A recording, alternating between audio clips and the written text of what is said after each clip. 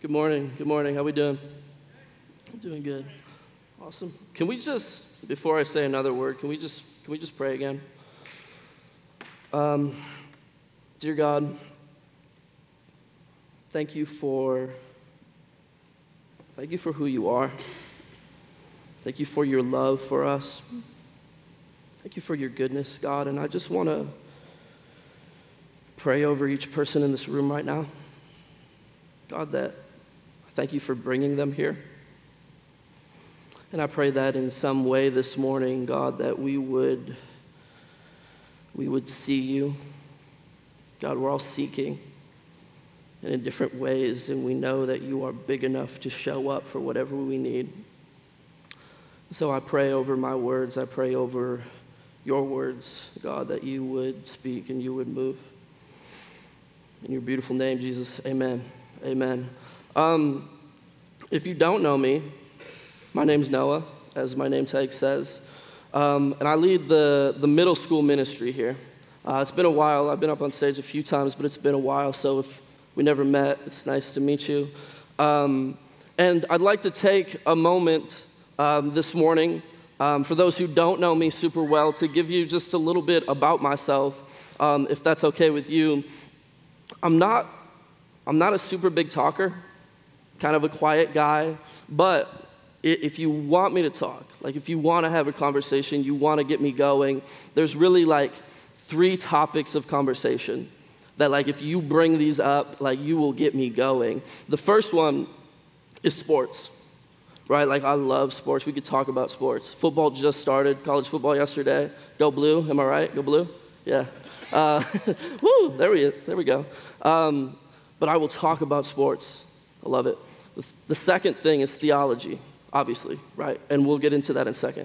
And the third one, and I'd like to take a second to talk about this, if you will. The third thing that I love, and we'll talk about is hip-hop. And like I said, I'd like to take a moment. I realize who I'm talking to, that we probably don't have a ton of hip-hop heads in the room. I understand that's okay, but let me just break it down for you. Let me just give you some game this morning, if that's okay. Hip-hop, love it. I want to talk to you this morning about one of my favorite albums, one of the greatest albums of all time, and I brought the vinyl. We got vinyl fans in here. This is the best way to listen to music. I'll say it. And you know, part of it is like this virtue signaling that like, yeah, I spent $40 on an album. That means I like it more than you, but that's okay. Because it's the best way to do it. It's the best way to do it. But this album right here, if you don't know hip-hop, is To Pimp a Butterfly by Kendrick Lamar. And the reason I want to talk about this album, you're like, where is he going with this? The reason I want to talk about this album is because I was watching this video the other day, and it was from this other rapper who was talking about the greats. And the music that he as a rapper wants to make is to be like the greats, the Kendrick Lamar, and he talked about this album. And he said, and this blew my mind, and it's what I want to get at, is he said the reason Kendrick Lamar is so great, the reason this album is so great is not because it's palatable, but because it's accessible. Not because it's palatable, but because it's accessible. And you're wondering, well, what's the difference? Like, what's the difference between those two? And he broke it down like this. He said, palatable music is something that's made for everybody. Right, like everybody can take this music. It's full of hits. Like everybody will like this. It's easy. It's the kind of music that like everybody's making, so we hop on the trends and we ride it, and we know that this sort of art is gonna be popular. Like that's palatable art, that's music. And he says the difference being, he said the greats of all time, and no matter like you're sitting in this room, like you have a greatest artist, like the reason that makes them great is not because they're palatable, that's a hard word, but because it's accessible. It's accessible. Accessible music is music that brings you into their story. See, this album is so good because Kendrick Lamar says, can you take a second to step inside of my shoes? Can I tell you a story? Can I tell you about how I came up? And to be honest, like this, sometimes this is hard to listen to because I don't necessarily relate to what he's saying, but he's calling me to step inside of his shoes and say, can you listen to me for a moment? And he widens your perspective about life and about art as you listen to it. And see, the thing about art is art that is beautiful, art that is truly, truly beautiful is compelling, right? Like art that is truly beautiful is compelling. Art that is truly beautiful, and again, this goes for all art, music, whatever, painting, whatever you consume, like art that is beautiful stirs something within you. It stirs something within you, and sometimes it doesn't always sit right. You ever walk through a museum, like an art museum, and you see that painting that's kind of like hard to look at? Like that's intentional by the artist because the artist is trying to stir something within you, trying to literally paint a picture about something that maybe needs to be brought to your attention. And sometimes it's hard to swallow. Art that is beautiful is sometimes uncomfortable. It widens our perspective. And where I'm going with this is, as I was listening to that, I thought, I think the same is true about Jesus. I think the same is true about Jesus. See, I don't think Jesus is palatable. I don't. But he is accessible.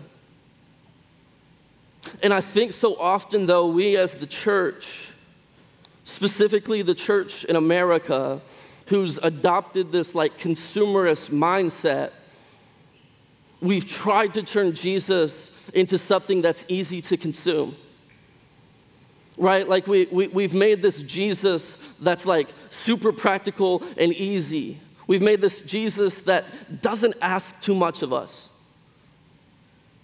We've made this Jesus that really just kind of looks like us. Because, you know, what we want to do is we want to get the masses on board, and wouldn't it be awesome if we had all these numbers, and so we make this Jesus that's really super easy.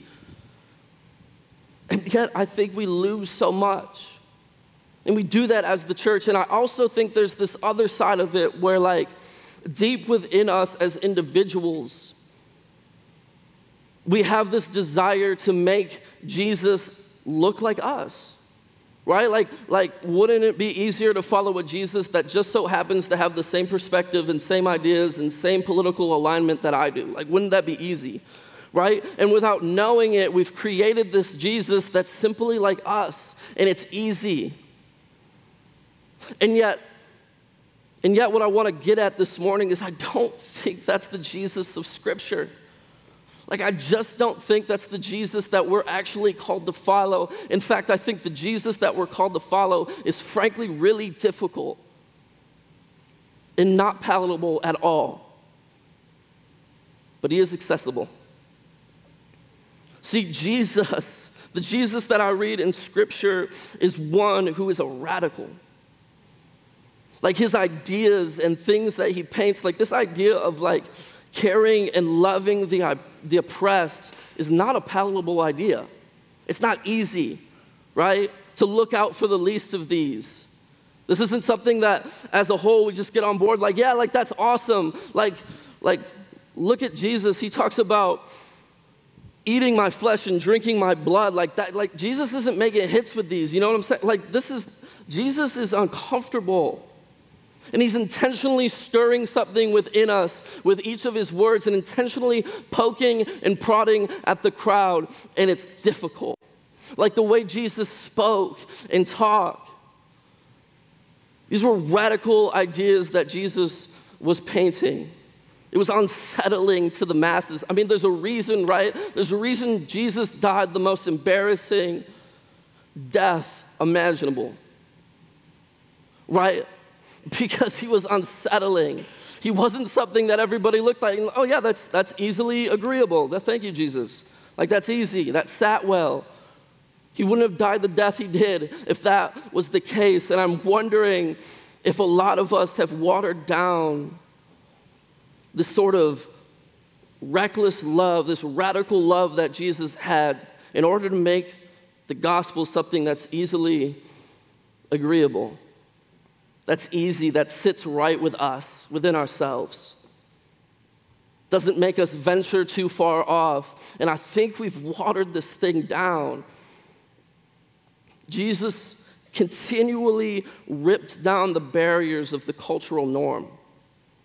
Sitting and eating with tax collectors, these are the worst of the worst. Like, whatever in your mind, close your eyes, picture, what is the worst type of sinner? That's who everybody looked at when they saw the tax collectors. People that ripped other people off. And yet Jesus sat with them, ate with them, welcomed them in with open arms. It's difficult. See, it's not palatable, the message and the teachings of Jesus, but it is accessible. I want to take a look this morning at a particular story, and this is found in John chapter 8, and it's on the screen for you. I'm just going to read it first, and then we'll break it down. It says, "At dawn he appeared again in the temple courts, where all the people gathered around him, and he sat down to teach them. The teachers of the law and the Pharisees brought in a woman caught in adultery. They made her stand before the group and say to Jesus, 'Teacher, this woman was caught in the act of adultery, and the law of Moses commanded us to stone such a woman. Now what do you say?'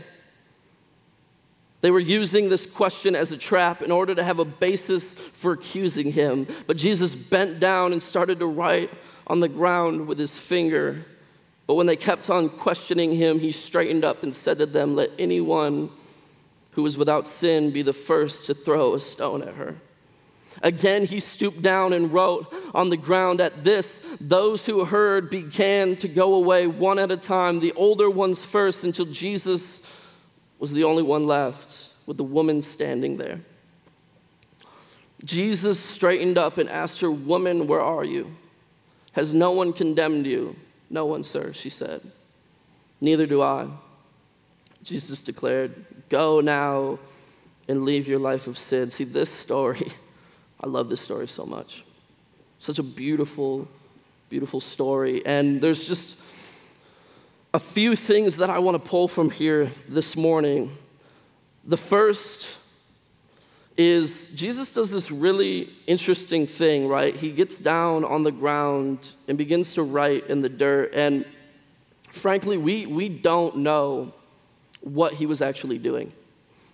Theologians kind of go back and forth on maybe what it was and what it is. I was talking to a friend a couple weeks ago, and he said, one of the things he heard is that maybe Jesus was doing this to sort of get the attention off of this woman who was most likely naked and laying there. Maybe Jesus was doing this simply to get the attention off of the woman. And that's a good reading, and I would encourage you, just whatever interpretation there really sits with you, it's okay, because I think he's intentionally kind of leaving that open. But what I know and what sits with me is this thought that posture matters. Posture matters. See, this woman who was completely naked, covered in the utmost shame, is thrown into the temple courts and laying there. And what Jesus does first is gets near to the woman on this ground, covered in dirt, and gets near her.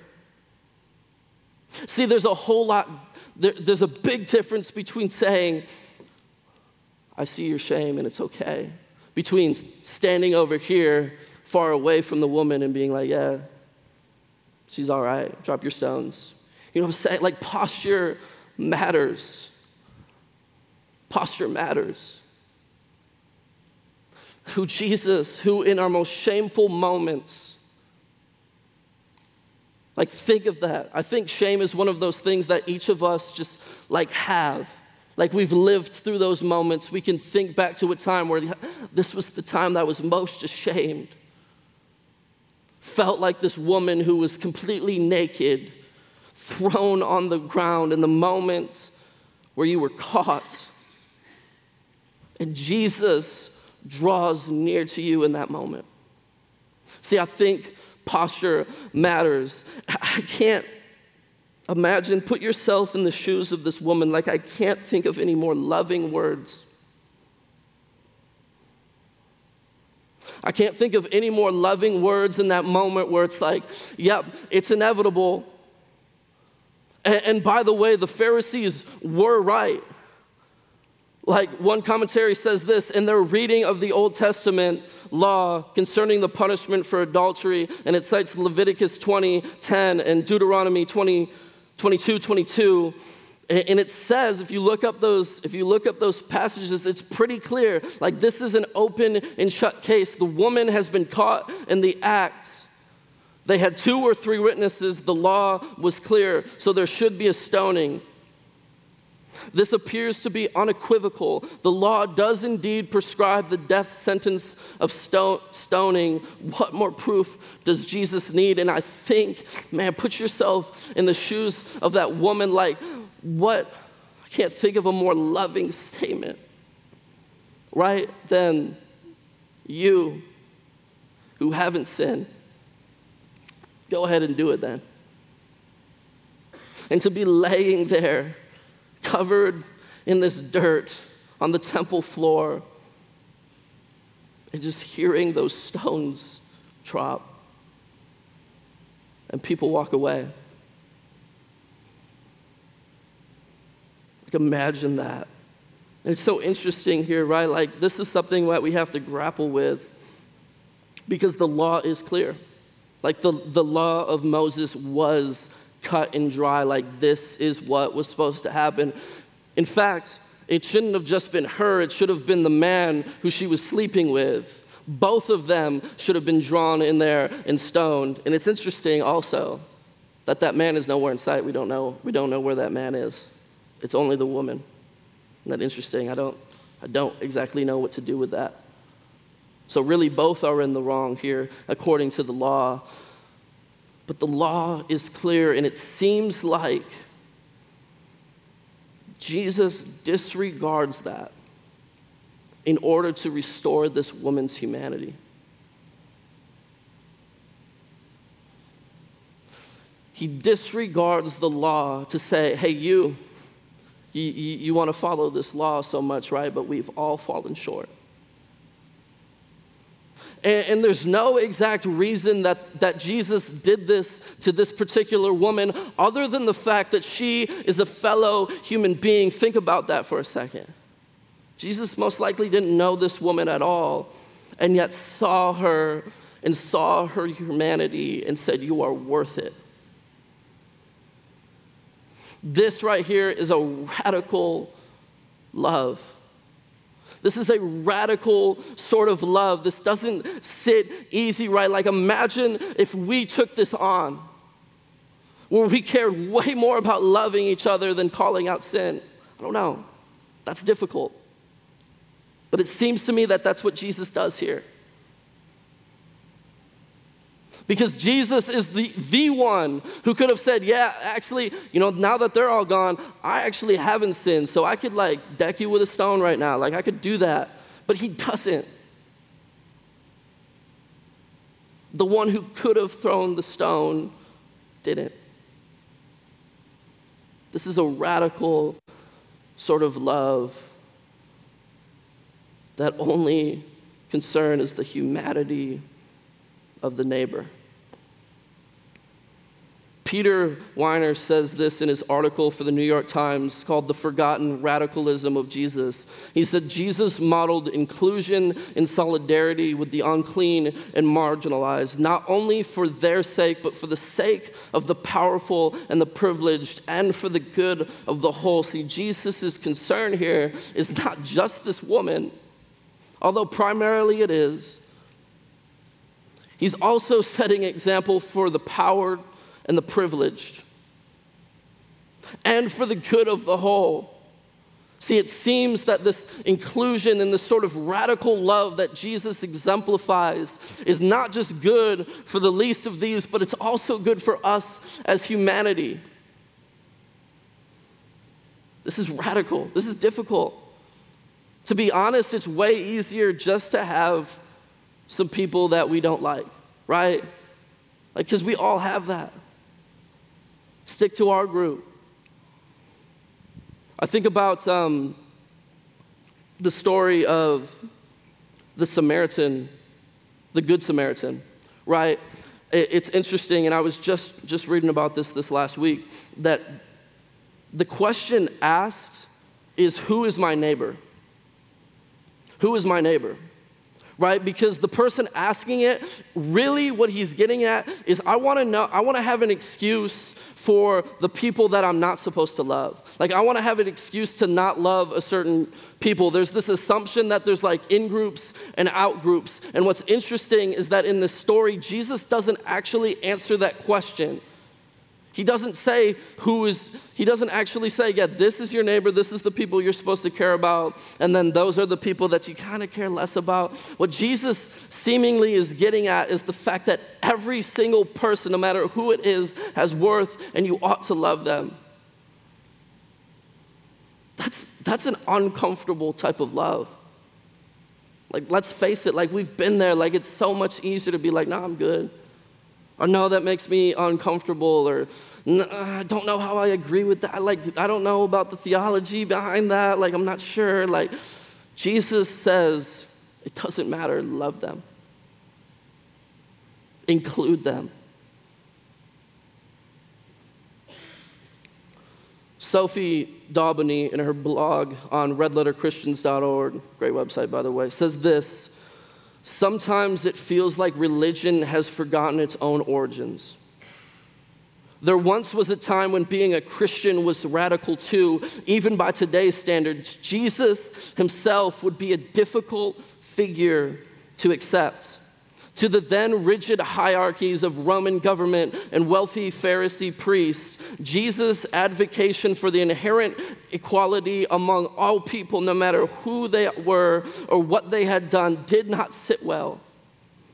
Love was at the forefront of everything Jesus taught. That first statement sticks out to me so much. That maybe we as Christians have forgotten this sort of radical love that Jesus so consistently exemplified.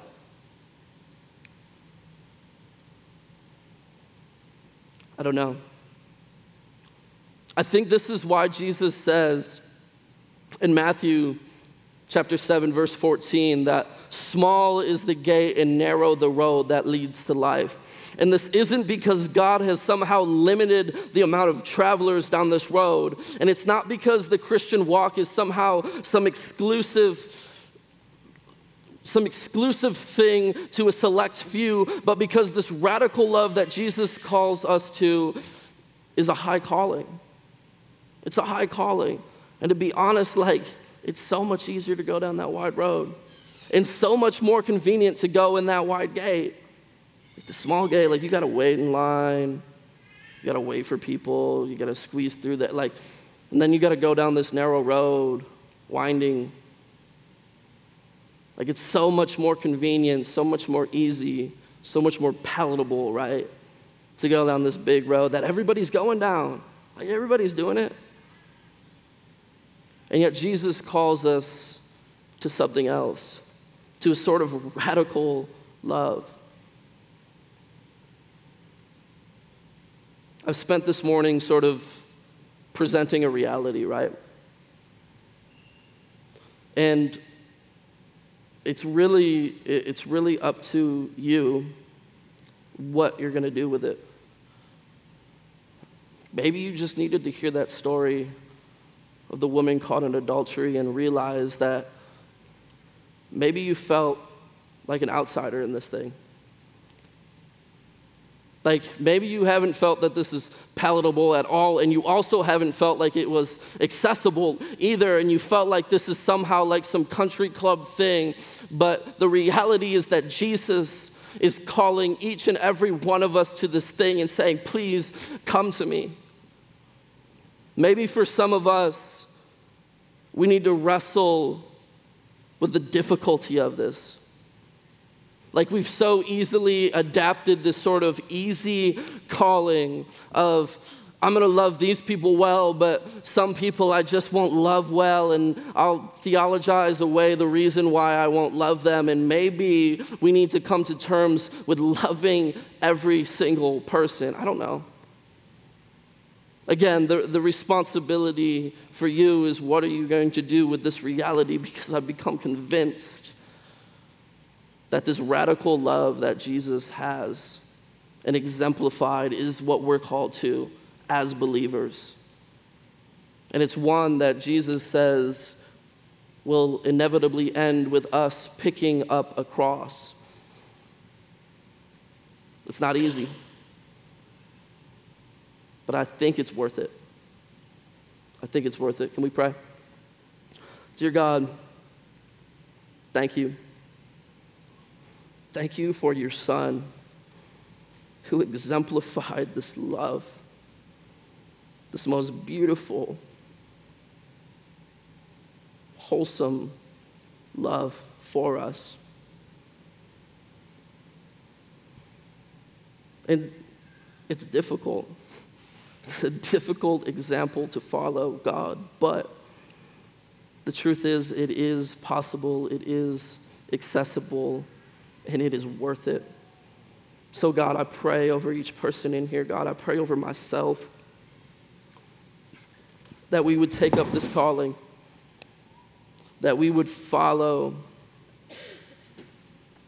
you, Jesus, down this narrow path, this winding path through this small gate, and that we would be your hands and feet, that people would look at us and we would be defined by your love, a radical love, Jesus, that only comes from you. In your beautiful name, amen.